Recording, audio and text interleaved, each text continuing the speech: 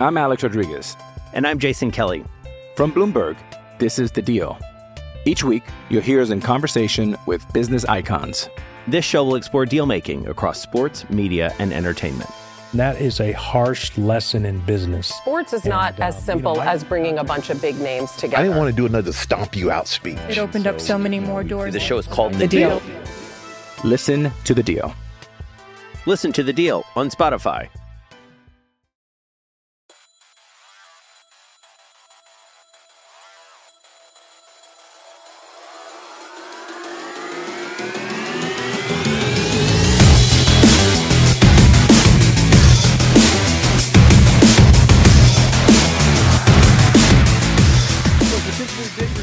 On the horizon for Oklahoma. Hey, Texas Tech this weekend, Halloween night in Lubbock. What could go wrong there? Actually, quite a bit could go wrong.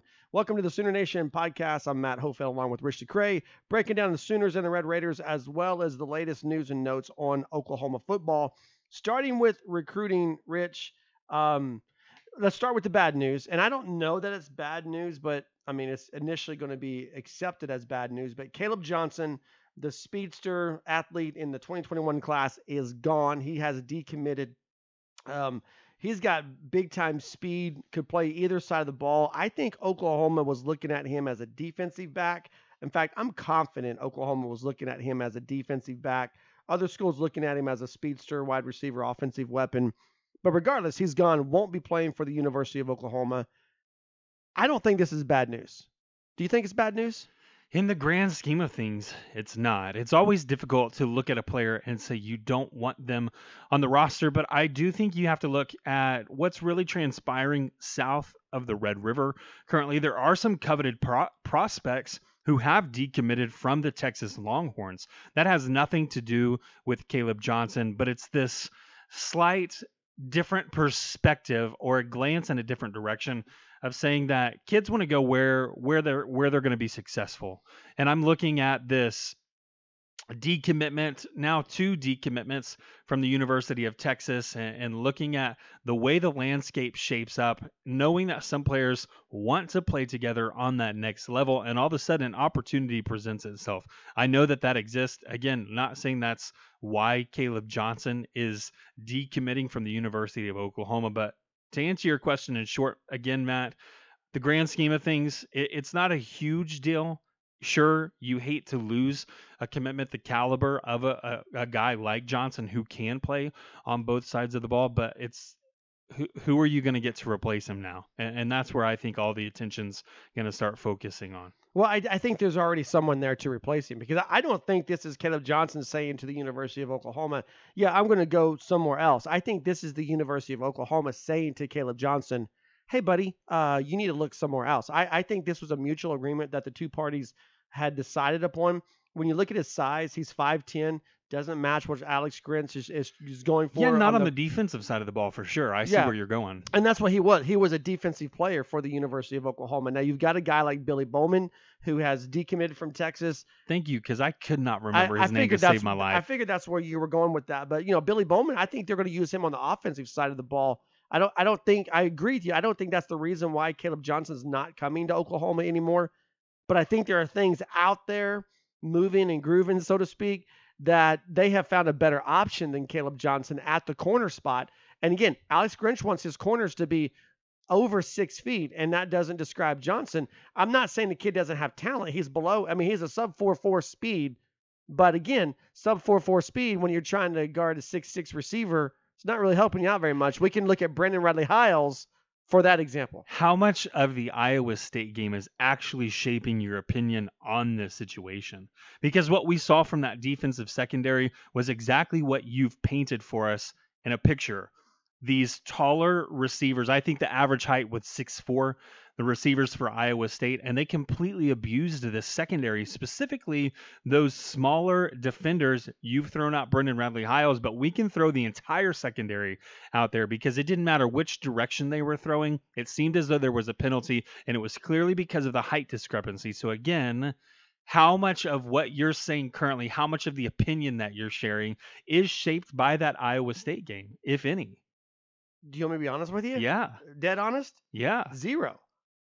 because my opinion was established before the Iowa State game. I mean, if you waited to Iowa State to say Oklahoma needs to get bigger in the secondary, they need to get taller in the secondary, then you've been living under a rock. I mean, LSU should have really. That dude had like 4 or 5 touchdowns in the first half against Oklahoma. Yeah, And again, we're talking about an NFL caliber talent. But in the Big 12, offensively particularly, you're going to go up against NFL caliber talent almost every weekend.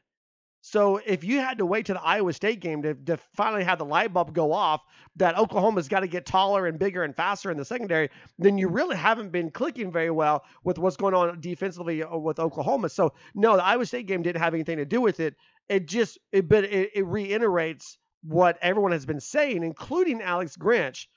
Got to get bigger guys, and Caleb Johnson doesn't fit that mold. Can you go ahead and lie to me instead? I didn't like your answer. Okay, no, I'm totally teasing. I didn't know Oklahoma had a problem in the secondary to Iowa State. Look, I'm totally teasing because one of the trends that we had noted in recruiting, specifically from Alex Grinch on this defensive side of the ball, was the willingness. More so than the willingness, it was this desire to increase size, specifically height, when it comes to this defensive secondary. And we saw that. We saw recruits start committing at the safety position who were well above 6 feet tall. We're talking up to 6'4", if I'm not mistaken. Mm-hmm. Now, granted, the cornerbacks have not flowed in at the same rate that the safeties have, but I do think that's about to change since we're on the subject of recruiting, and more specifically, we're looking at that secondary. I don't know if you saw this earlier today, Matt, but 4 players all got together, and I don't know who this is going towards, but 4 players had tweeted the O out, which signifies that something's going to happen before the end of October. Spill the beans for us. Billy Bowman. That's all about Billy Bowman, if you want my opinion. Billy Bowman's about to make a commitment to the University of Oklahoma. There's 2 players. Are you sure? Look, if I had to bet, I would bet Billy Bowman or Tristan Lee is Billy what you're Bowman. saying. Yeah, there's 2 players. It's either Tristan Lee or it's Billy Bowman, and my money would be on Billy Bowman. Now, I think Tristan Lee, we were going to get into that anyway. He picked up 2 crystal ball predictions for the University of Oklahoma today, which is October 29th on Thursday. And one of those guys, this is why you should be excited about that, because one of the guys who gave the crystal ball prediction for Tristan Lee is Steve Wiltfong, who is the director of recruiting for 24/7 Sports. And it's one thing when a guy like Brandon Drum, again, not dogging Brandon Drum's ability to cover the Sooners and recruiting, but when you see a guy like Brandon Drum or Joey Helmer or those guys who are closer to the program. Yes, when you see them put out a crystal ball for a guy, you think, okay, they know something. Clearly, they know more than we know. They're good at what they do, but they're also, quote, OU insiders. There's a little bit of homerism going on there, and that's okay with us. But when you see a guy like Steve Wiltfong, who is the director of football recruiting for all of 24/7 Sports, when he puts out a crystal ball prediction, you really pay attention to that. And here's the reason why. Do you know what his percentage is, Wiltfong? I do, because I actually read your article. Right. Yeah.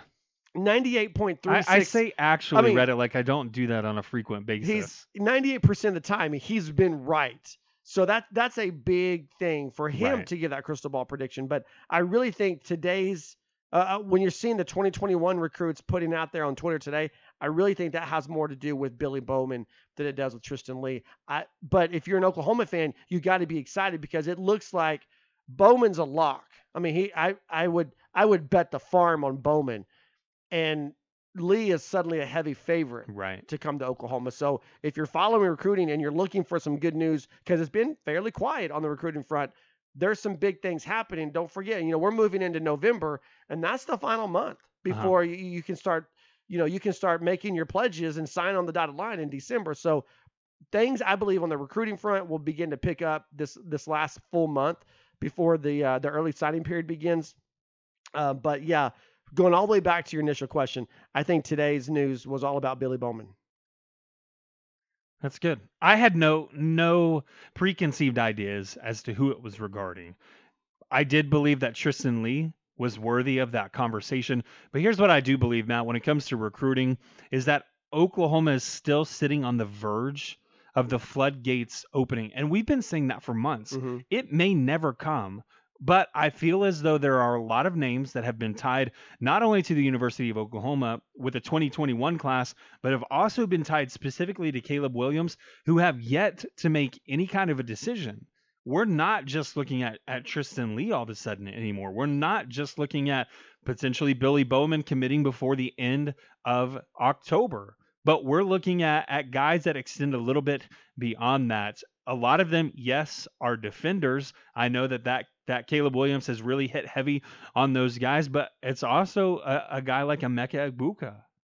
There are some names. Yeah, I think Emeka Egbuka's out. And I don't disagree with you. The reason I say that is because Jalil Farouk is in. Mm-hmm. And I think that's it. I mean, if you're going to get Billy Bowman, right, he's going to play on that side of the ball as well. So I think Egbuka, as much as I'd love to see him play in the Crimson and Cream, I don't think it's happening. Well, if he ends up going to Ohio State, which I think there's a possibility. No, I think that's where I think it's more than a possibility. I honestly believe the Ohio State class, and we're not talking about Ohio State on this podcast, I get that. But when we look at 2021 and we look at Quinn Ewers, yeah, the number one quarterback in the 2021 class, they're setting themselves up for the future, potentially with a guy like Egbuka committing at the receiver position, and then Ewers coming in 2022. But that's beside the point. Yeah, here's what I can tell you about Oklahoma football recruiting at this point. It's going a lot better in Norman than it is in Texas, in Austin, for sure. Yeah, absolutely.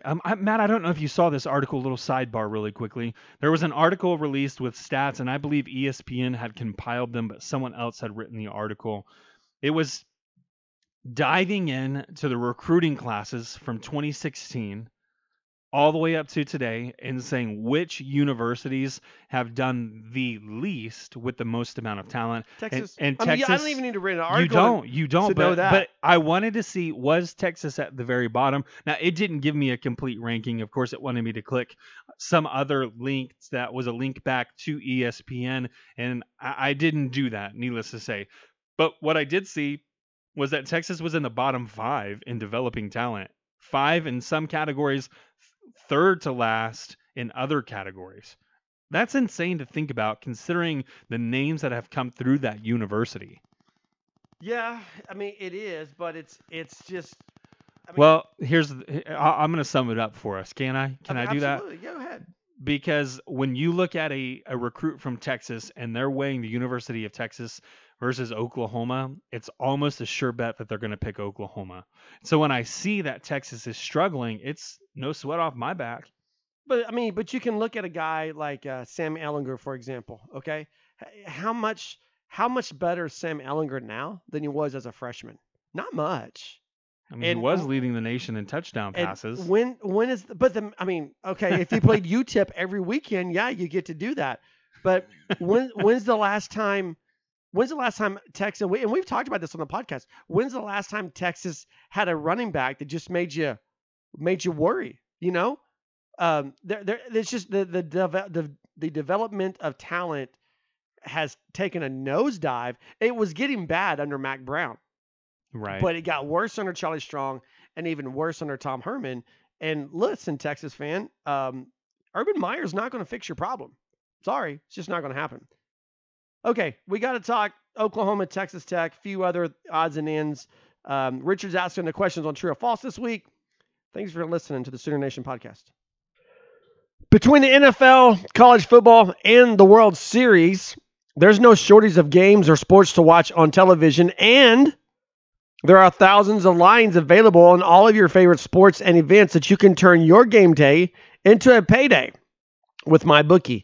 If you're the type of guy or girl who likes to sit back and look at the big favorites, consider putting a couple dollars on a parlay for a much bigger payout. Not only do parlays make meaningless games more exciting, but more importantly, they give you a chance to turn ordinary bets into a real moneymaker. And don't forget the underdogs. They have a ton of value as well. The NFL, here's the thing about that. The underdogs are never really dogs. On Sunday, every team, well, maybe except for the New York Jets, every team truly has a chance to win. And so do you. Game spreads, championship futures, and player prop bets. It's never too late to get in on the action and start turning your sports knowledge into actual cash. Sign up at MyBookie, and when you do, use our promo code OVERTIME to claim a deposit, and they'll match it dollar for dollar, all the way up to $1,000. It's a bonus that's designed to give you a little help and a head start on your winning season. That's the promo code OVERTIME, OVERTIME, to claim your bonus when you make your first deposit. Stacked UFC cards, presidential prop bets. You can bet on the election. All the major sports and more. Sign up today and begin your winning season exclusively at MyBookie. Oklahoma with the evening kickoff against Texas Tech in Lubbock. Night game, national television. That just those words right there makes Oklahoma fans cringe. Now, Rich, I know you're a youngster. Do you know why? Can you remember back long enough to know why going to Texas Tech, first of all, is a challenge as it is, but these night games, you got any recollection in your younger millennial years that you can throw some wisdom into this? One. All right, hit me with it. I do have one, and I couldn't even tell you the year. It would have had to have been somewhere between 2005 and 2010, I would say. And it was just a goal line, a red zone play more than it was a goal line play, but it was a red zone play, extending the ball out and not quite making it, but falling short on the one. Yep.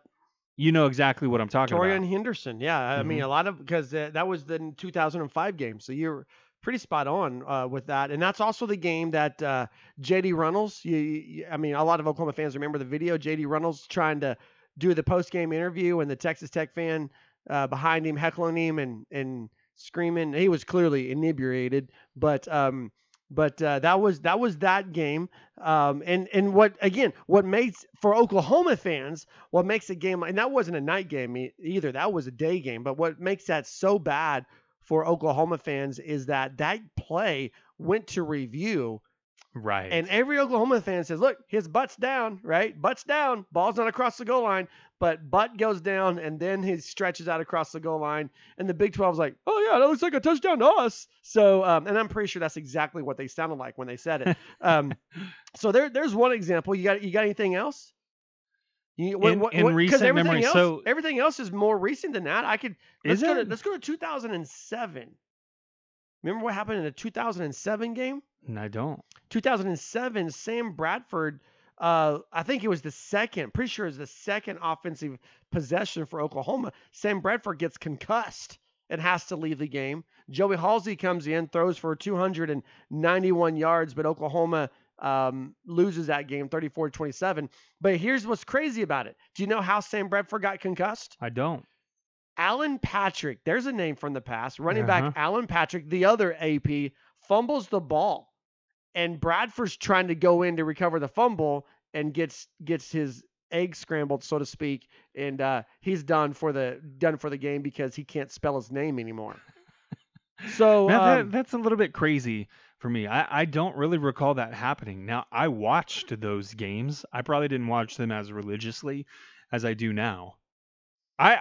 You know this about me. We're going to once again share this secret on the podcast. I didn't really start watching the University of Oklahoma play football until 2004-2005 season. These are post 2004. Right, but I wouldn't say that I became a heavy follower of the program until about 2012. 2011 range, 2012. Yeah. Okay. So here's 2012 was a good year. Let me go back to 2009 because it's 3 consecutive trips to Lubbock. It was 2005, 2007, 2009. 2009 night game in Lubbock, worst loss by Oklahoma in the history of this series. That was the year Sam Bradford gets hurt in the season opener against who? BYU. Okay, so you're with down me a in bit. Arlington. Yeah, so Sam Bradford gets hurt in the season opener. Here's how I remember that one, because we banned people from going live to games after that moment. You banned people from? Yeah, we banned them. Like who? So like, my brother ended up going with a girl he was dating at the time in their family, and so we basically banned their family. That was the first game they had ever attended. Actually, I think it was the second one, and the first one they attended was the TCU home opener. So we banned them from ever attending a game in person again. Now, our word really has no say, but we felt like we had all the power in that moment. It's just like that commercial, you know? So it was what you're saying is your brother had a girlfriend and they took her to this game and the Sam Bradford. Well, her family took him to the game, but yes. Oh, her girlfriend's family took your brother to the game. And it was the second one they were attending. And so they went to the season opener 2005 against TCU and lost. And then they went to 2009 season opener in Arlington against BYU and lost. Correct. And you're saying no mas after that. Correct. And now was it your brother or just your brother going with his family? With that girl's family. So did that relationship survive? No. Oh, okay. I'm just curious. 2009, worst loss in the history of this series for the Sooners. Now, 2012 was when Oklahoma actually broke this streak. It was a three-game losing streak in Lubbock. So you lose 2005, 2007, 2009. And then if you remember at the Big 12, when there was the exodus of Missouri and Nebraska and Texas A&M, Oklahoma actually ended up getting back-to-back home games against Texas Tech and Norman, 2010, 2011. So 2012 was when Oklahoma went to Lubbock and broke the losing streak by winning that game 41-20. And here's what's great about that. Oklahoma hasn't lost in Lubbock since then, but because you have that 3-game stigma over the course of 6 years, that's where it gets this name of being like kind of the Twilight Zone. Crazy things happen there. And we're already seeing it happen because who's supposed to be back this week? Who's supposed to be on the field for Oklahoma? Are you asking me of the suspended players? Yeah, the suspended players are supposed to be back, right? Because according to NCAA guidelines, right, it's a half a season suspension. So we're at 6 games. You count the Peach Bowl, you count 5 games this season, 6 games. So Lincoln Riley is supposed to have the services of Trajan Bridges and Ramondre Stevenson and Ronnie Perkins, right? They're supposed to be there. But guess what? As of now, there's no word that they will be there. It's so much so that Lincoln Riley, and you don't see him do this very much, but Lincoln Riley really kind of went to the podium and expressed some concern and frustration towards the NCAA over this situation. And I liked one of the things he said is like, we're supposed to have open-ended communication about this. And clearly, and then this is me adding on to that, because Lincoln Riley said we're supposed to have open-ended communication about this. Clearly, it's not. Clearly, there has not been open-ended communication between the University of Oklahoma and the NCAA. And I think frustration is reaching a boiling point because here you are, you're Thursday before your game on the road, and you don't know. You just don't know if these guys are going to play or not. And regardless of the suspension being right or wrong, this is not right. The way they're being treated at this point, having already missed 6 games, it's not right. It's not right. And unfortunately, I don't feel as though there's anything that anybody can do. It's really out of the university's hands. It's somewhat still in the players' hands because I do believe that there are a set list of things that need to be completed in order to rule them eligible after being ruled ineligible for the specific purpose that they were suspended for. Needless to say, I do have to agree in saying that when we look at this situation, it's not been handled in the best manner. It's because it's been handled by the NCAA. And to ask questions and to demand answers is something that all Oklahoma fans, whether you're on the coaching staff, whether you're a player, whether you're a casual fan, or you're a rabid fan, if you will, should be asking those questions because the suspension has been served. Right. And so let's assume from this point forward, let's just assume for the rest of this podcast, as we're talking about Oklahoma and Texas Tech, that Oklahoma won't have those 3 guys. So let's assume when we're talking about Oklahoma running the ball, we're talking about TJ Pledger and Seth McGowan. And we're talking about Oklahoma needing to make plays happen downfield in the passing game. Let's assume we're talking about Marvin Mims and we're talking about Austin Stogner and some of those other guys. So let's just for the sake of conversation, we're going to say, you know what? Not going to have those guys. I think you start with Marvin Mims, and I'm going to separate him from the rest of the conversation about this game, just because we're really, and we talked about it a little bit in the post-game podcast for Oklahoma and TCU, just the elite company that he's in, having broken Ryan Broyles and CeeDee Lamb's freshman touchdown record through the first 5 games of the season. currently standing at 6 touchdowns on the season. I mean, this is a kid that you have to look at him now and say, yeah, he's pretty special. Marvin Mims definitely burst onto the scene, I think, in that first game with a couple of touchdowns, specifically that first one. I think it put him on the map as a guy who was going to challenge any opponent, any defense downfield, up the seam. It didn't really matter. You saw this flash of greatness. All of a sudden, Marvin Mims has been backing up that initial flash in the pan that we saw. I went ahead and pulled up the stats, Matt, because I was curious where Marvin Mims sits as a freshman, as a receiver at the University of Oklahoma. Currently, he's ranked number 5 in conference, and that's just in yards per game. It's nothing to, I guess, write home about when you're only averaging about 65 yards per game. But when we begin to look at the touchdowns, that's where I think Marvin Mims has had the greatest impact on this team, because when he gets in, when Oklahoma in general gets near the end zone, Marvin Mims seems to find a way.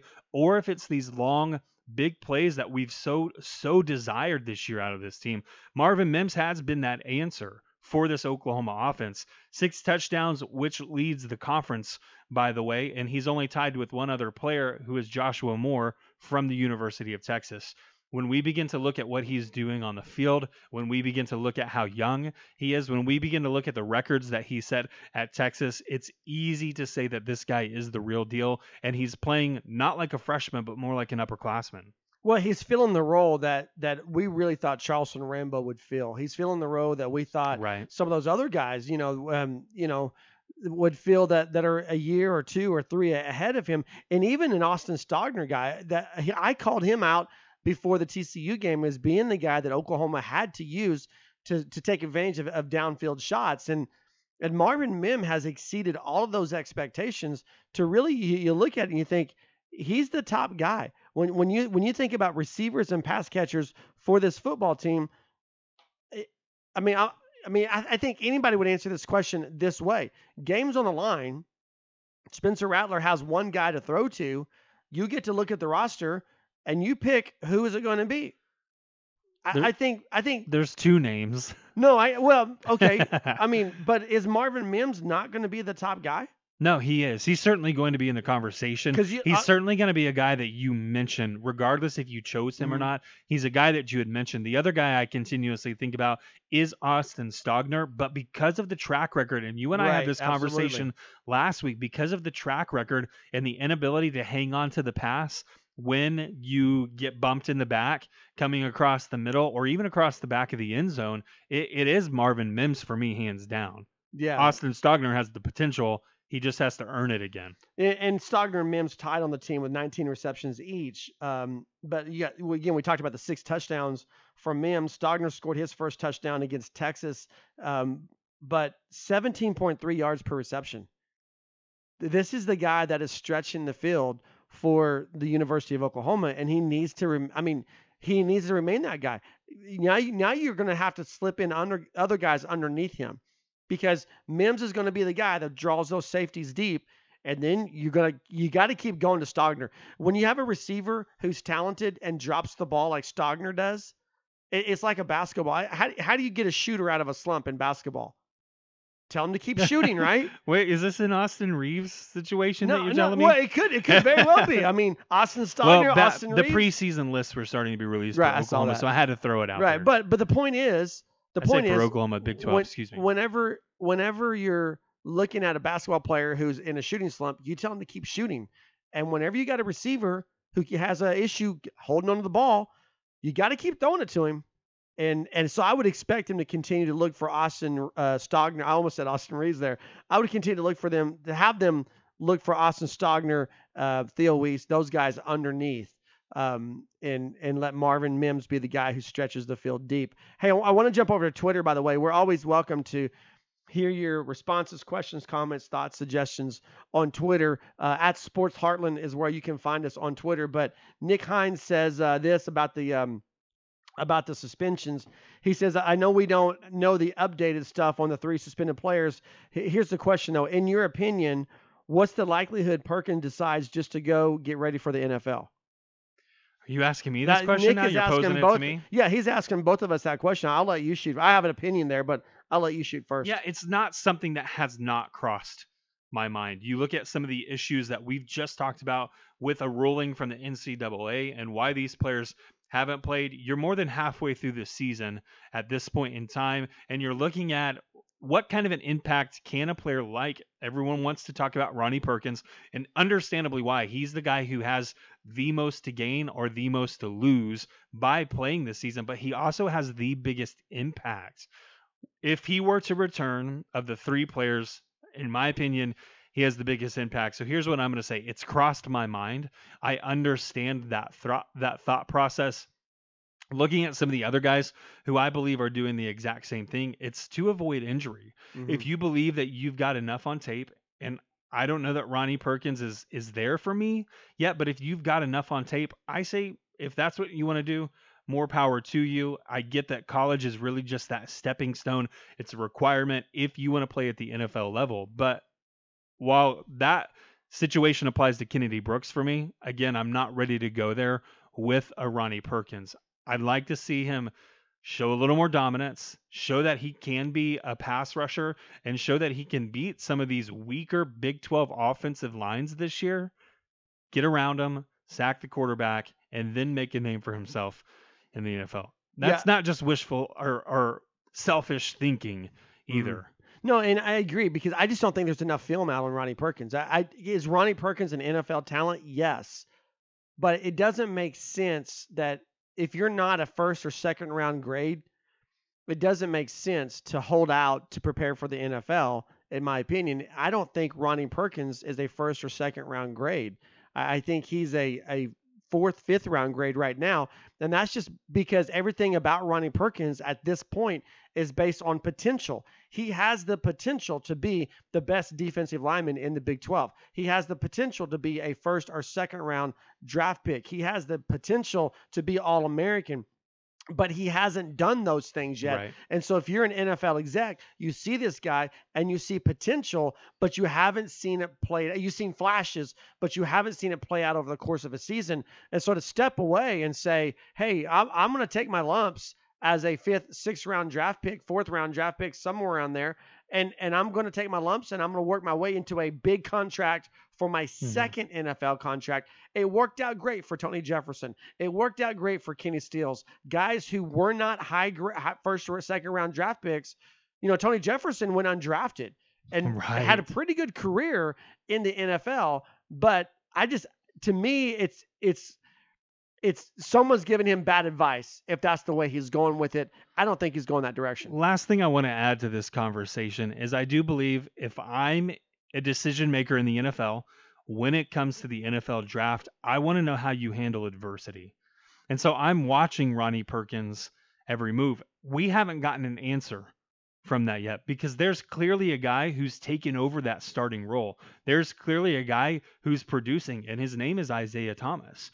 When Ronnie Perkins steps back onto the field, I don't doubt that he would be a starter, but what does he look like? In what shape is he in? How is he going to, again, handle the adversity of not playing, of having to watch someone else contribute to this team on the defensive side of the ball before he can actually step in and once again contribute? Just my take. It's a good one. All right, here we go. True or false coming up. Richard's asking the questions. Hey, it's Kaylee Cuoco for Priceline. Ready to go to your happy place for a happy price? Well, why didn't you say so? Just download the Priceline app right now and save up to 60% on hotels. So whether it's Cousin Kevin's Kazoo Concert in Kansas City, go Kevin, or Becky's Bachelorette Bash in Bermuda, you never have to miss a trip ever again. So download the Priceline app today. Your savings are waiting. Go to your happy place for a happy price. Go to your happy price, Priceline. Welcome back to the Sooner Nation podcast. It is that moment where I get to put Matt in the hot seat. I know it's his favorite seat to be in. I know it makes him nervous I shouldn't say every week, but every other week. This is, I believe, Matt, the first time where I'm asking true or false questions of you on a game week. No, I think I have one this season. I think I have 1 out of 5. Okay. 1 out of 5. So the odds are pretty slim for me. We're going to kick it off. Here's my first question for you. And it's something that we've kind of alluded to on the podcast already. As the visiting team, Oklahoma heading to Lubbock, I don't know if Texas Tech is going to wear the All Blacks. Once again, wouldn't surprise me if they did. But as a road team in the Big 12 Conference, true or false, Lubbock is the worst place to play at night. Yeah, I think going back to what there's just a stigma there with Oklahoma fans that you think, Lubbock, and then go back to Twitter, and when this game was announced as a night kickoff, look at the response from Sooner Nation, like, no, not that. I remember one guy that I follow on Twitter, a friend of mine, that just said, this is the one game we wanted as an 11 a.m. kickoff, so I would say Stillwater's kind of rough at night as well, but definitely going to go with a true there. That for me, Lubbock, Texas, worst place to play on the road at night is definite. Number 2, then I did want to jump into the game, even though we have yet to get to our preview segment of this. What we've seen really is a change in mentality for Oklahoma as they approach the game on the offensive side of the ball. It's becoming more and more run dominant. I don't know what this game is going to look like. I don't know how it's going to shape up. I don't really even have a score prediction, even though we typically give those at the You're end supposed to have one. of the podcast. I know I kind of think of them as we debate on the offense versus defense and defense versus the offense. But here's what I want to throw out to you, Matt.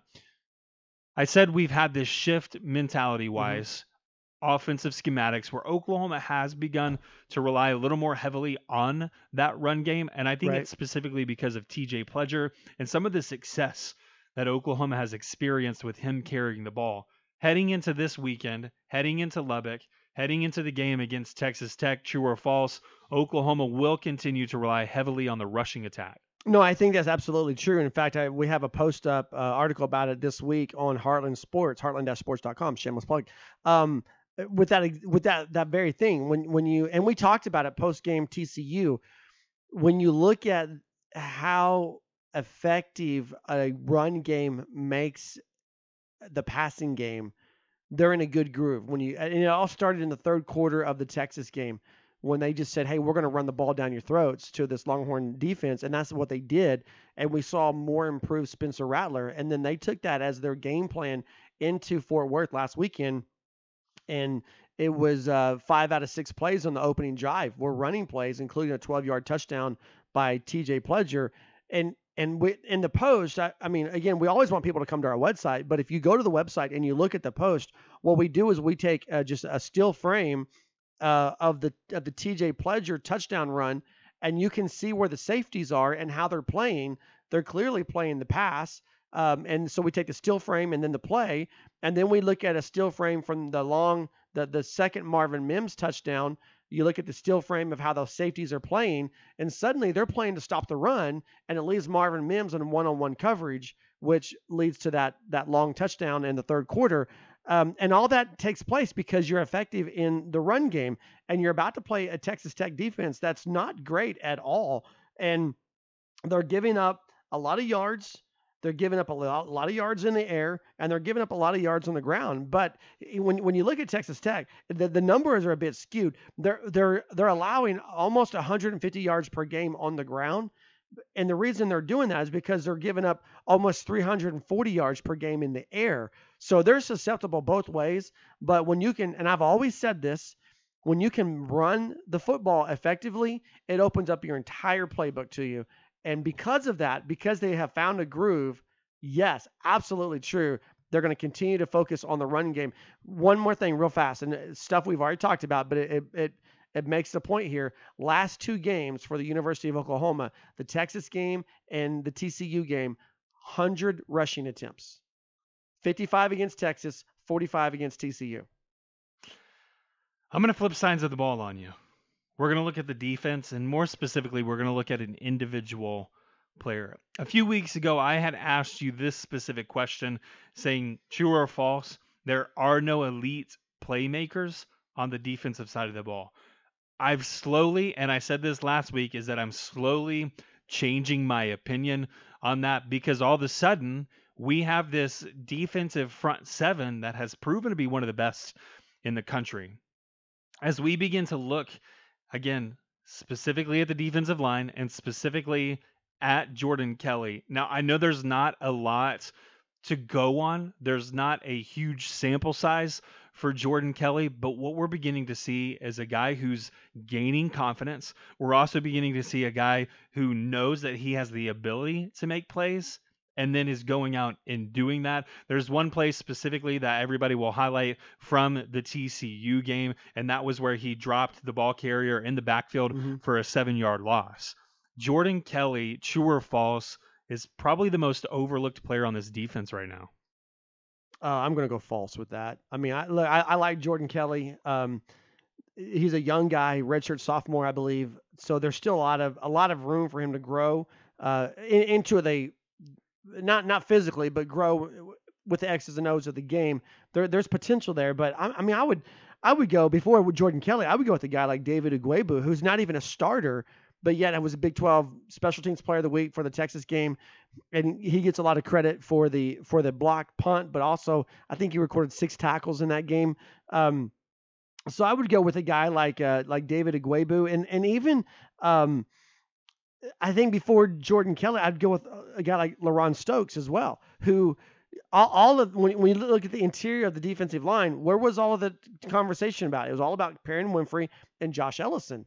And they're both of those guys that have so far, in my opinion, lived up to the hype as the number 1 and number 2 JUCO defensive tackles in the country last year.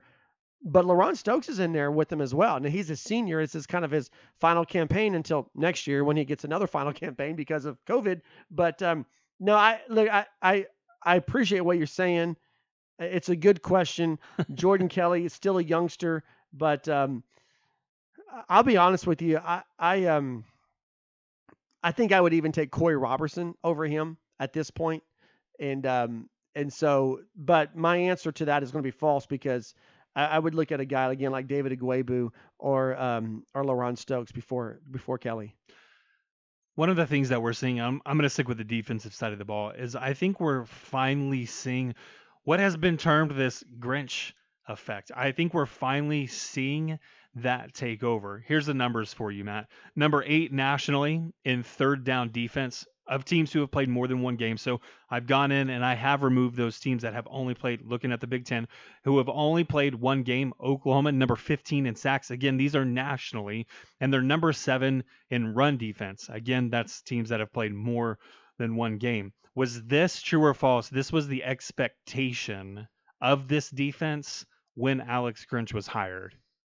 This was the end result that everybody was looking for. No, I'm going to say false. I think they're getting towards the end result. I think you got to shore up the secondary. The front 7, we've talked about it. We've talked about it at length, what they're doing against the run. You mentioned third down. I think what we're seeing is progress, which as an Oklahoma fan, it should be encouraging. Now, you're always going to have that guy. He's the same guy who on social media, when you say, hey, Tristan Leigh, he's trending towards Oklahoma. Looks like the Sooners might get a 5-star offensive tackle. And that guy's, well, does he play defense? Because if he doesn't play defense, we don't want him right now. You know, there's always going to be that guy out there who sees a busted play and he's going to fire him, just get rid of him, start it over. You know, Grinch is a bust. You know, and again, that's what they sound like in my head when they talk, okay? When I read those tweets or I look at that on Facebook, that's the voice I read it in.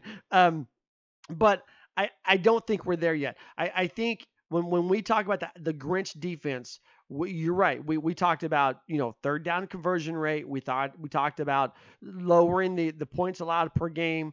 We talked about defending the run. But what do we talk about? Turnovers. We talked about getting turnovers. Yes. And we're not there yet. And you're not going to get, in my opinion, not going to get there until you start replacing the personnel on the field.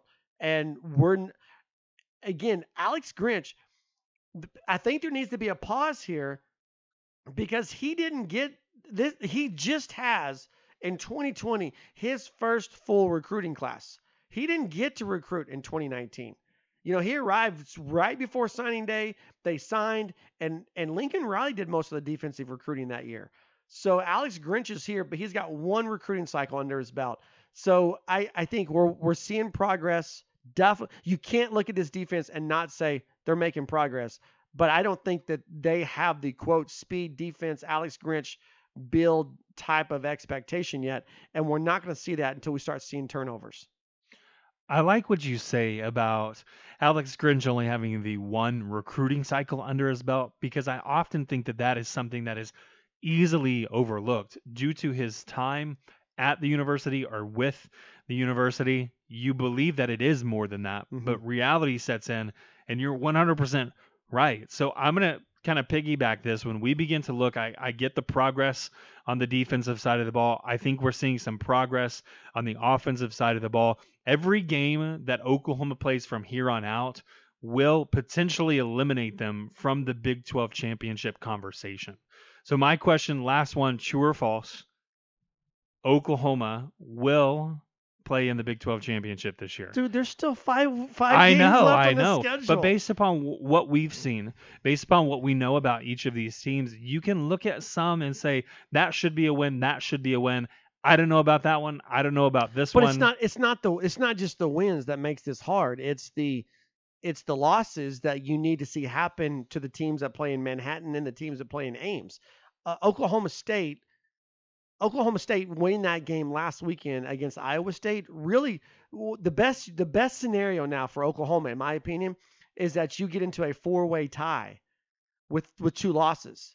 You see what I'm saying? So if Iowa State needs losses, Kansas State needs losses, Oklahoma State needs losses, and Oklahoma has to win out. And so if you can get into this logjam of teams in the Big 12 that have 2 losses, there's all kinds of crazy tie-breaking scenarios in there. And so you need Oklahoma State now to beat Kansas State, but to lose to Texas this weekend, and then Oklahoma to win out. And then involved in that is beating Oklahoma State. So it is such a crazy scenario. And I think if Iowa State would have won last weekend in Stillwater, Oklahoma's more firmly in the driver's seat. They're less in the driver's seat now than they were a week ago this time, because you got to beat Oklahoma State for the second loss, and you got to end. You don't get to play Iowa State anymore. You don't get to play Kansas State anymore. And so that hurts their chances. So at this point, based off of 5 weeks of football with 5 still remaining, I'm going to have to say false. They're not going to play, because they need more help now than they did a week ago, because Oklahoma State beat Iowa State. Now, so wait. Yeah, Go ahead. Well, I'm going to say now that said, the next 5 weeks are going to determine across the board. You got injuries. Again, you got this crazy tiebreaker scenario if all these teams only have 2 losses. That'd be a fun post idea. I'll let you have it. How do Oklahoma fans need to cheer this weekend? Because remember, you don't have to be in first place. You just have to be second place. But you had a much better chance of getting there had Iowa State won last week instead of Oklahoma State. Are you coming onto the side of the fence that says, I want a Big 12 program to appear in the college football playoff? I would rather Okay. OU. I don't understand. And I've even talked to people since we had that conversation, and they all tell me you're whack. I would rather have Oklahoma win the Big 12 championship than a team. Wait. They tell me that I'm whack or you're whack? No, that you're whack, because they're like me. I'll take a Big 12 championship over somebody else going and getting blown out by Clemson. I think hit us up, Twitter. You listen to this podcast, jump out of your phone, go on Twitter at Sports Heartland. Would you rather have Oklahoma win a Big 12 championship, or would you rather have some other school from the Big 12 make the college football playoff? I don't see how an Oklahoma fan could say the second thing. I think you want a Big 12 championship if you're a Sooner fan. Just because I think it's less likely it's going to happen doesn't mean I don't want it. Okay. I had to ask because of the previous conversation. I had to. Okay. X's and O's, Jimmy's and Joe's, Oklahoma, Texas Tech. Let's break that down. I'm Alex Rodriguez. And I'm Jason Kelly. From Bloomberg, this is The Deal. Each week, you'll hear us in conversation with business icons. This show will explore deal-making across sports, media, and entertainment. That is a harsh lesson in business. Sports is not as simple as bringing a bunch of big names together. I didn't want to do another stomp you out speech. It opened up so many more doors. The show is called The Deal. Listen to The Deal. Listen to The Deal on Spotify. Oklahoma back in the top 25 this week. The Sooners ranked number 24, going on the road to play Texas Tech in Lubbock. The Sooners averaging 39.8 points per game. Texas Tech averaging 32.2 points per game. Oklahoma defense makes a difference, 26.8 points per game, and what the Sooners are averaging. Texas Tech giving up 37 points per game. Just in case you're bad with math, Texas Tech is giving up more points on average than they are scoring.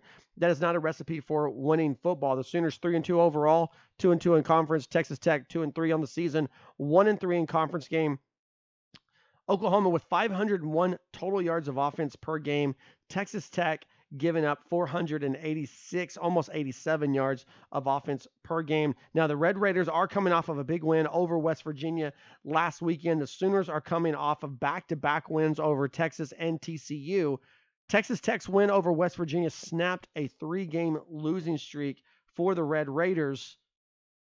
Let's start on the offensive side of the ball, Rich. We've already talked about this in the true or false section about running the football. I don't change. If I'm Lincoln Riley, I don't change my game plan from TCU last week. I say, you got film. You saw what we do. You saw how we do it. Try to stop it. And I'm looking at how those safeties are on the opening drive. Where are the safeties? Are they 10 yards back? Are they 5 yards back? And based on where those safeties are playing, that's how I'm running my offense. I don't change anything. I completely agree. One, because we saw the amount of success that Oklahoma had from the quarterback position when they decided to put a majority of the responsibility on the offensive line, as well as secondary, the running backs there. When you look at Texas Tech and you look at where they fall, just in conference terms, I mean, they're giving up 149 yards on the ground to different ball carriers from across this league. Oklahoma, I don't know, has the best running back in the conference, but they certainly have some that are capable. Mm-hmm. And when you look at what Oklahoma is bringing, especially if a guy, and I know you've been huge on him, Matt, if Ramondre Stevenson plays, that to me, you have this 3-headed monster in the backfield, and then you have to account for a mobile quarterback. That's a recipe for disaster for Texas Tech. So I agree. I think that you run the ball and you run the ball consistently. You run it early and you just basically take those 4-5 yards per carry that I think Oklahoma can average, given what they've shown me these past 2 weeks.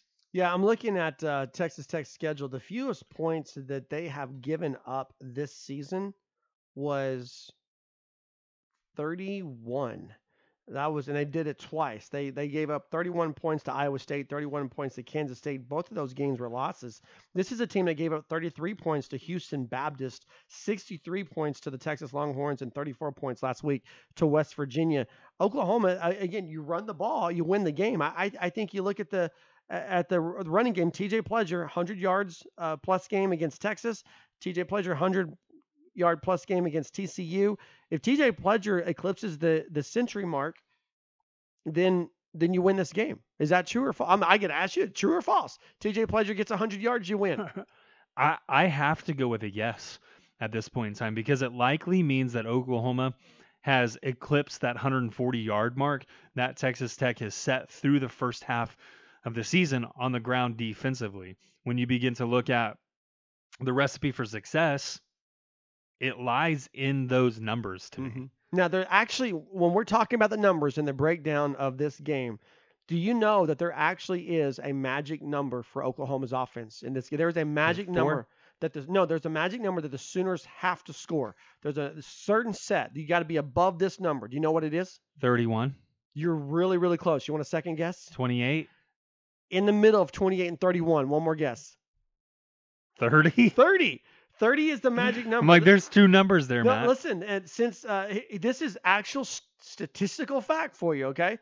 When Oklahoma scores 30 or more points, they're 8-0 in Lubbock. So playing Texas Tech in Lubbock, if you score 30 or more, 8-0. If you want to guess what their record is at less than 30?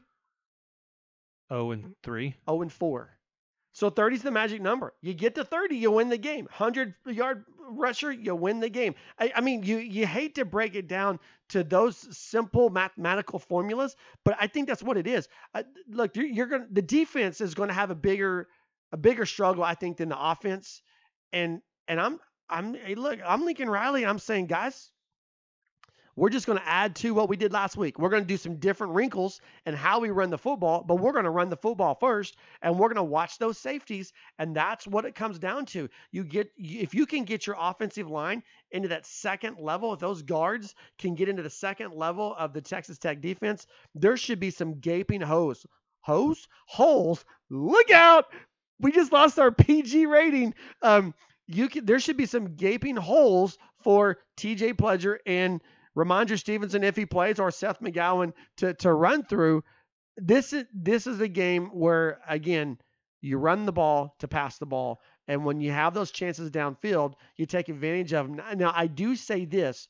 I think it'll be a different guy than Marvin Mims. Remember earlier we're talking about you run Marvin Mims deep? I think this is a game where you run Marvin Mims deep, and then you bring someone on a post, a skinny post across underneath him, still in one-on-one coverage, be it Austin Stogner or be it, somebody else in that trade. And I'll start to say Trajan Bridges. He's probably not going to play, but Theo Weiss, or where's Theo Howard been? Some of those other guys, someone's going to come underneath Marvin Mims, I think, this week and really cause some struggles for those safeties. If I put the over-under on rushing touchdowns at 1, do you believe Oklahoma goes over? Over. Yeah. I would put the over-under, honestly, at 2. I think I would put it at 2, and then you got to make a decision. But no, 100. I would bet money on the being over on 1. I'm asking because Oklahoma has only scored more than once on the ground in 1 game this season. Well, it'll be 2 games after Saturday. Okay, you heard it here first. It.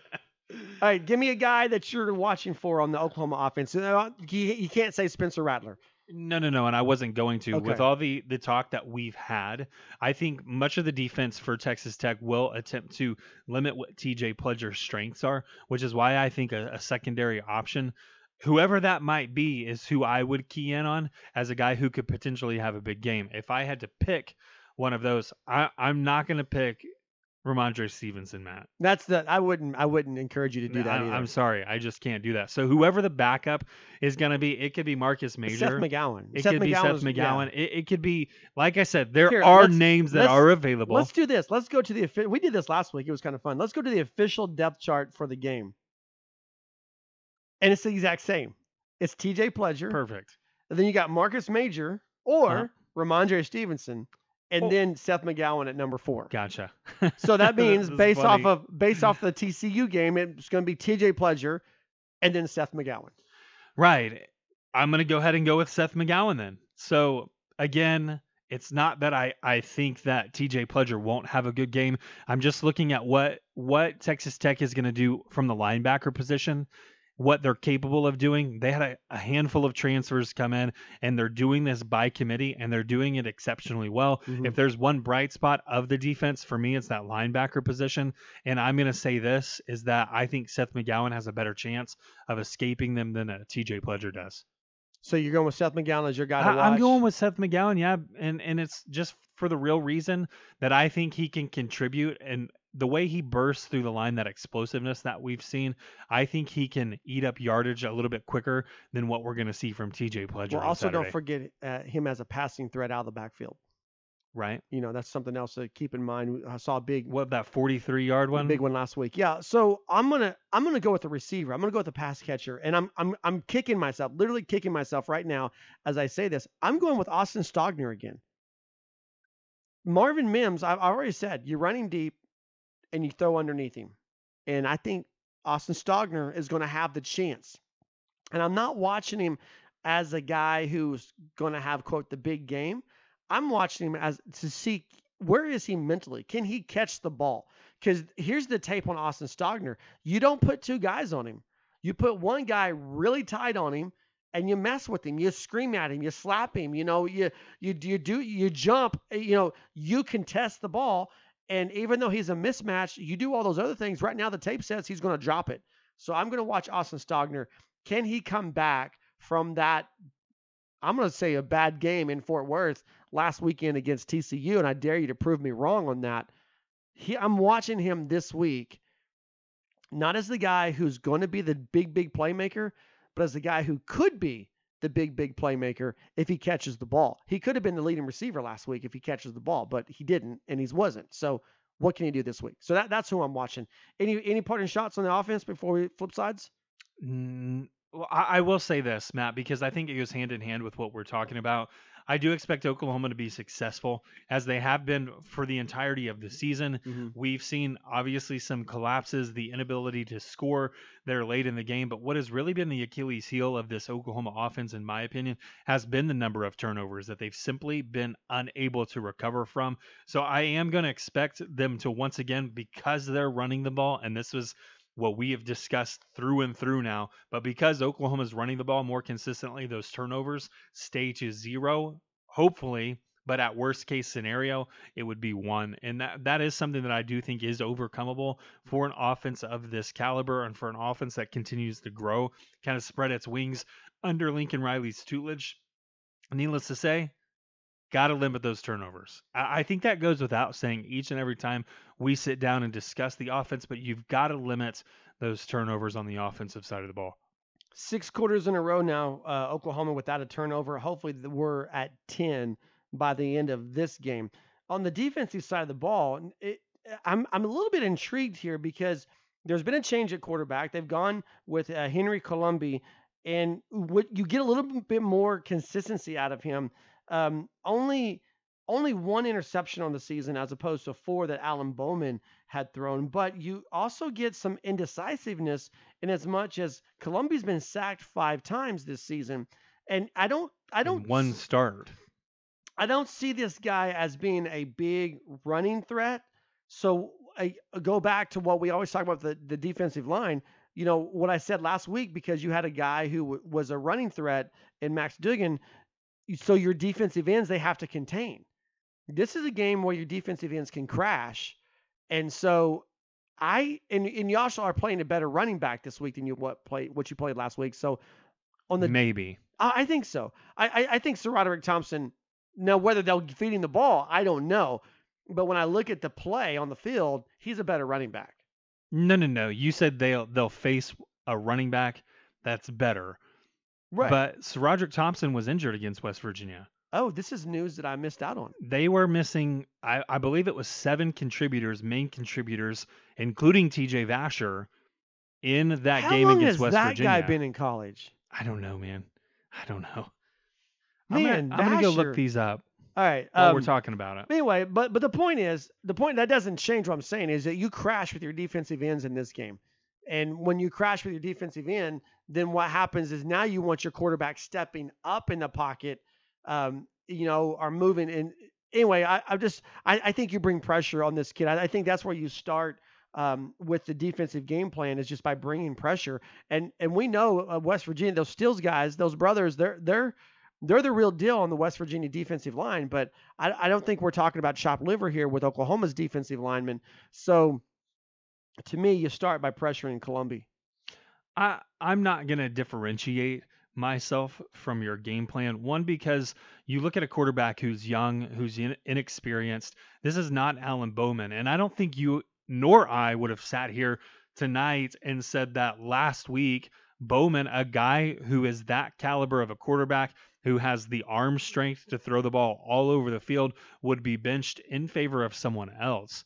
Given the number of years that he's been with the program, given his command of the offense, it was something that was unfathomable. But here we sit, and we are living up to, are living inside of what's taken place, what the consequences have been of the poorer performances from Bowman. If you can get a guy in there who's successful but inexperienced, by all means, I think you have to as an offensive coordinator, but I do think it lends a hand to Oklahoma. One of the things that I had just mentioned, Matt, was the number of sacks that Oklahoma has piled up this year ranks them number 15 in the country. It's not as if this is a slouch team without Jalen Redmond, and I feel like I mention those 2 names every week. Mm-hmm. Without Jalen Redmond, without Ronnie Perkins, Oklahoma's no slouch in getting into the backfield.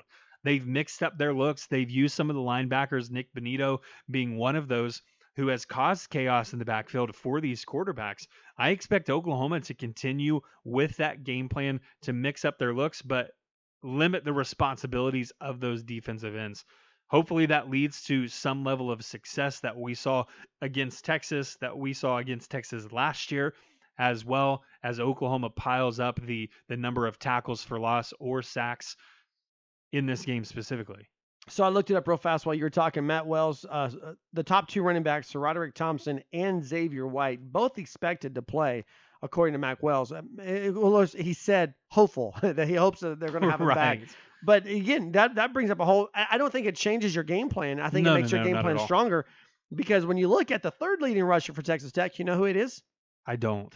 Henry Colombi. If that name sounds familiar, that's the guy we just talked about at the quarterback position. 25 rushes on the season, which is just 3 behind Xavier White. But again, I don't think you change what you do. I think you crash your defensive ends, you funnel him out the middle, and you let Deshaun White or Nick Benito or somebody else there clean him up. The back end, though, there are some receivers, and I hate to try to pronounce names because I'm bad at it, but so we're just gonna say Eric. I'm gonna try it one time.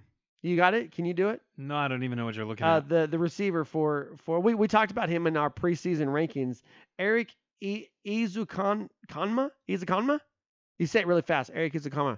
And it sounds like he just rose right off the tongue. This guy can stretch the field, 13.7 reception, averaging 13.7 yards per reception on the season. And then Keshawn Carter with 4 touchdowns leads this team.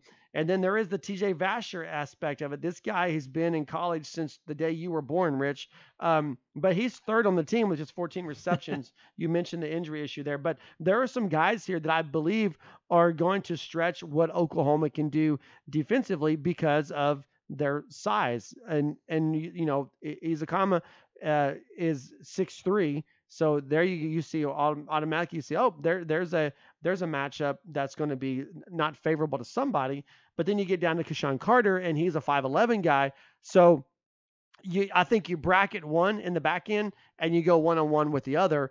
And this is a guy that I'm based off of all the hype and based off of what we were sold on number 44.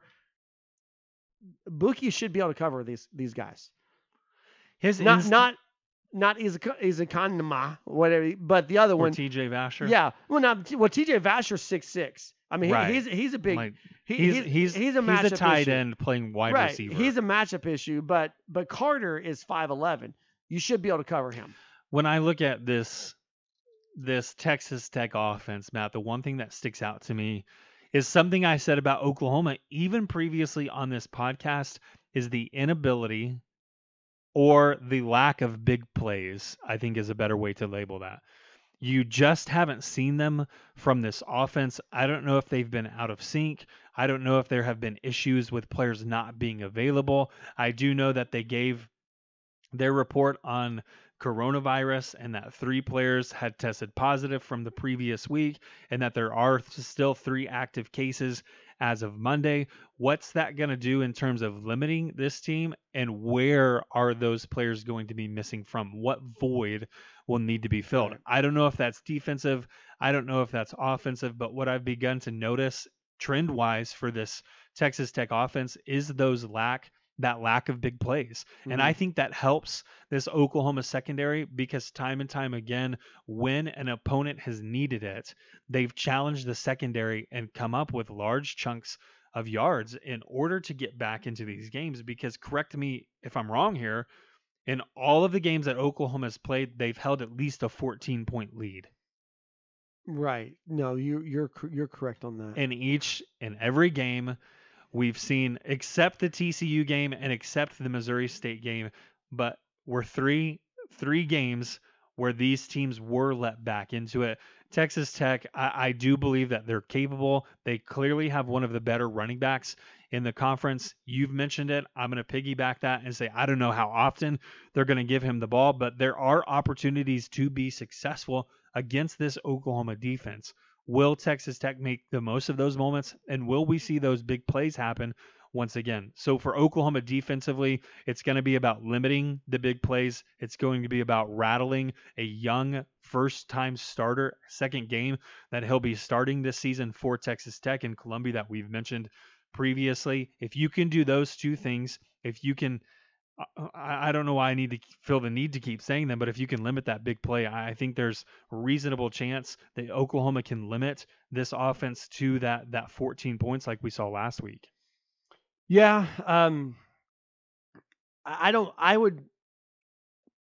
think I can get on board with him limiting Texas Tech to 14 points. This offense is too good. I think they can outscore Texas Tech. We've talked about the problems on defense, but there's just this receiving core is a lot better. We talked about the running back. If SaRodorick Thompson is healthy, the running back is better. The receiving core is definitely better than what they faced last week in Fort Worth. And so there's going to be, we talked about Vasher. I mean, it's a 6'6" guy. He's going to make plays.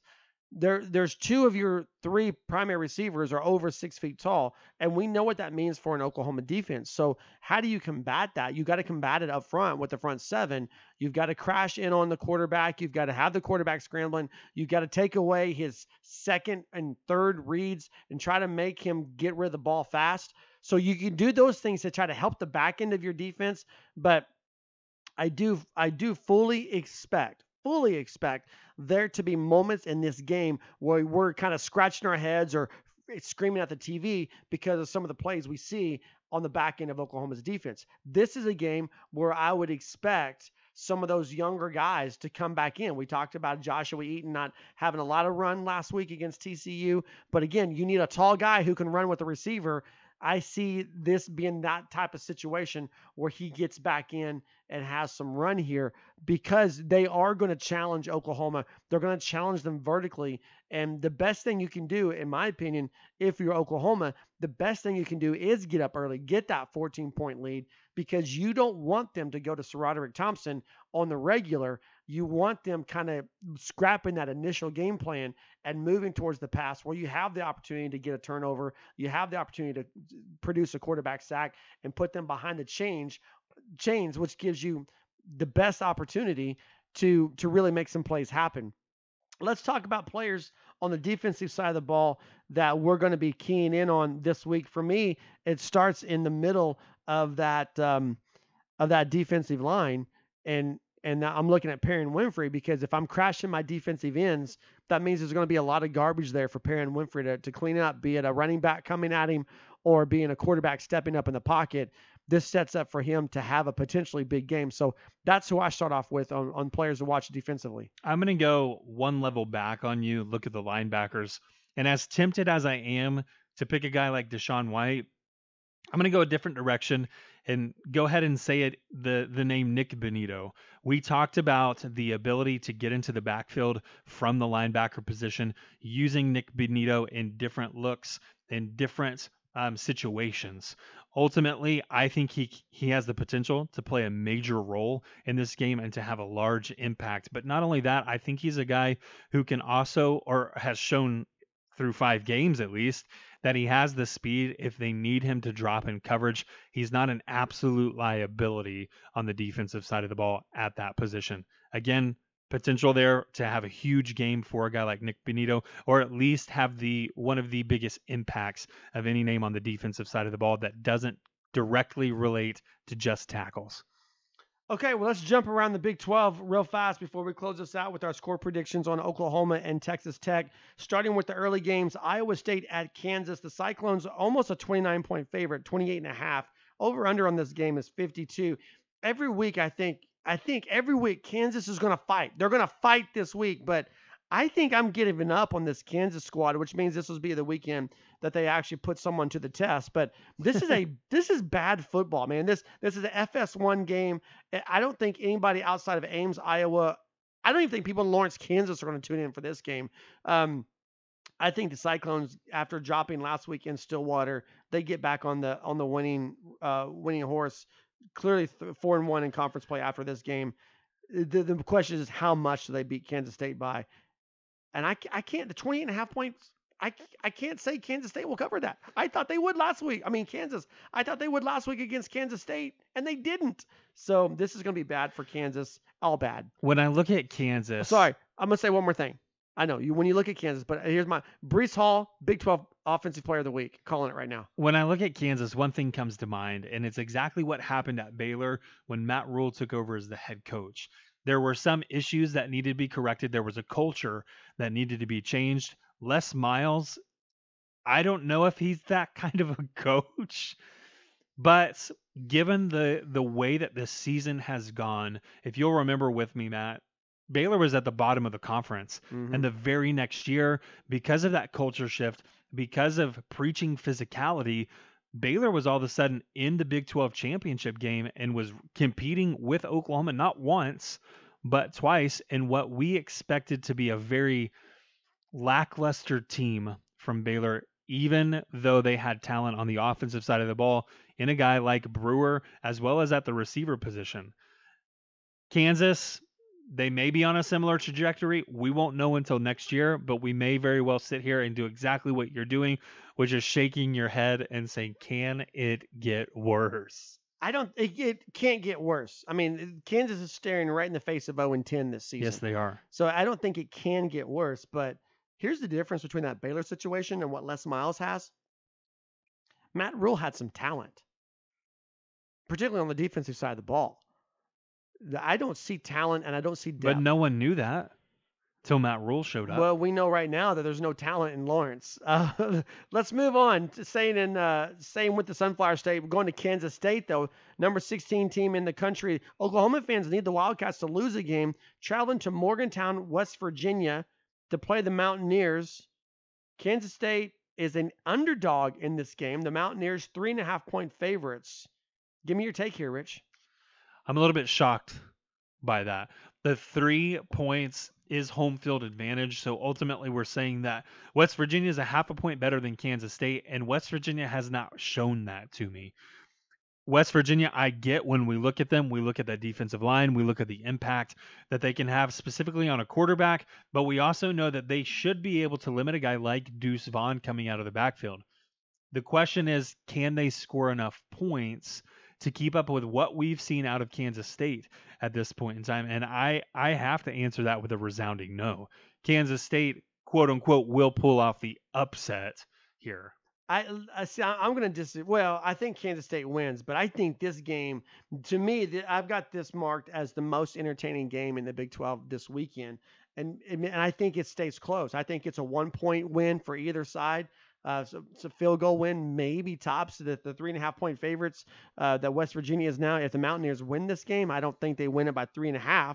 So you got to win by 4 to cover that. But drink the Kool-Aid. Drink the Kool-Aid. No, here's the reason why. Because what's the strength of Kansas State? It's the running their physicality. Game. And what's the strength of the West Virginia defense, which is that defensive front? You know, we've talked about with those two brothers, the Stills brothers up there. And then you go back, Jared Dagey is turning into a pretty good quarterback in Morgantown. And then you got Winston Wright, the receiver. I think there's a better than average chance that West Virginia scores points and keeps this game close. I think this game goes well into the fourth quarter and could even be one of those games that the last team with the ball wins. I think this is going to be a fun game. And clearly, the 11 a.m. games in the Big 12, I'm tuning into this one. Okay. Right, I know Kansas State pretty good at the safety position. No questions there for me. I think they're physical up front. I think they can compete. I think they can make things happen. West Virginia, only playmakers, elite playmakers up front. I don't see that on the back end. And so if you can throw on West Virginia, which I get, Skylar Thompson's not available, but if you can throw on West Virginia and you can complete passes, that's why I've got a freshman quarterback there. I've got to give him the win. You've also got a freshman running back who's apparently pretty good. Yeah, that is true. All right, afternoon games, TCU at your Baylor Bears. The Frogs 2.5-point favorites. Over under on this game is 48. Let me tell you right now, take the over. I've got Baylor winning this game, Rich. I can't see enough out of TCU. I don't understand why they're favored. This is a team that's anemic offensively, struggles to give up by giving up big plays. Every game they give up big plays. I think if I'm a Texas fan, I'm looking at this because their one win on the season is Texas. They're sitting at 1-3 on the season with that one win over Texas. And I'm thinking, how did my team lose to TCU? The wrong team's favored here. Baylor wins this game. And TCU is kind of stuck in the mud here, in my opinion. I'm going to agree with you on that one. I don't think Baylor's really found who they are. I don't think they've solidified their identity, but I do think they get the win. All right, the big game in the Big 12 involves Oklahoma State, the number 6 team in the country, hosting Texas in Stillwater. Should be partly cloudy, 65 degrees at kickoff. Cowboys are only 3.5-point favorites in this game, over under 58.5. Who you got, Rich? I am going to go with Oklahoma State. They are the home team in this one, and they are the more talented team. I do believe that they're better coached as well. Given those three areas, I've got to take Oklahoma State. But the one part that does concern me is what we've seen out of Spencer Sanders so far is that he's still continuing to turn the ball over at an alarming rate. He's been an accurate passer nonetheless, but 1 touchdown to 2 interceptions, given a limited playing amount or a limited sample size, limited playing time for him because of that injury. I just have to wonder what happens when they do start to turn the ball over, or will they limit those? Yeah, the Oklahoma State's in unfamiliar territory here because they're in the driver's seat, not just for the Big 12, but they're in the driver's seat for the college football playoff. And this is a big game for them. 3.5 points is probably right around the spread here. How will they handle the pressure of being, their battle cry has always been, the underdog. The battle cry has always been the second best team in the state of Oklahoma. The battle cry has always been, we don't get the respect we deserve. Well, you're sitting at number 6 in the country. And like I said, you're in the driver's seat that made the college football playoff. How can you handle that? Some teams come out in that situation and they fall flat on their face. Other teams rise to the occasion. I think Oklahoma State will be somewhere right in the middle of that. I don't think they're going to fully rise to the occasion and dominate a Texas team that they should dominate, but I don't think they're going to fall on their face either. I think this is going to be a close game, but I think in the end, Oklahoma State wins somewhere around 31-28 with a field goal. I think there's going to be some struggles here, but at the end of the day, you pegged it. This is Texas, right? This is a Tom Herman coach team, and they're having another terrible week coming off. They win at Baylor, and then pretty much their entire 2021 recruiting class decides to go somewhere else. So how are they handling that distraction? What does that tell you about Tom Herman, that the recruiting class is leaving on them? There are things behind the scenes going on with Texas as well. And the only way to remedy that is to win. So I think Oklahoma State's going to get a good test from Texas. But again, I think there's too many playmakers in the orange and black and not enough playmakers in the burnt orange. Here we go. Final game, Oklahoma, Texas Tech, 7 o'clock kickoff. We've talked about it. Fox Television. Sooners 14.5-point favorites, over under 68 in this game. What do you got, Rich? Given everything that we've discussed at this point in the podcast, Matt, I am going to give Oklahoma the win. I do believe Oklahoma eclipses that 30-point mark, the magic number, so to speak. I'm giving Oklahoma 35, but I'm only giving Texas Tech 17. Oh, wow. You're doing way better. You got more trust in the defense than I do. I do think this over-under is right on spot with 68. I've got Oklahoma winning 38-30. And Texas Tech with a late score to get it within the cover on the 14.5 points. So there it is. We'll have more coverage pregame, postgame at heartland-sports.com. You can always find us on the internet at that website address, on Twitter at SportsHeartland, as well as we'll even take your emails, heartland_sports@yahoo.com. Enjoy the game, everybody. We'll be back to talk about it over the weekend. Boomer Sooner.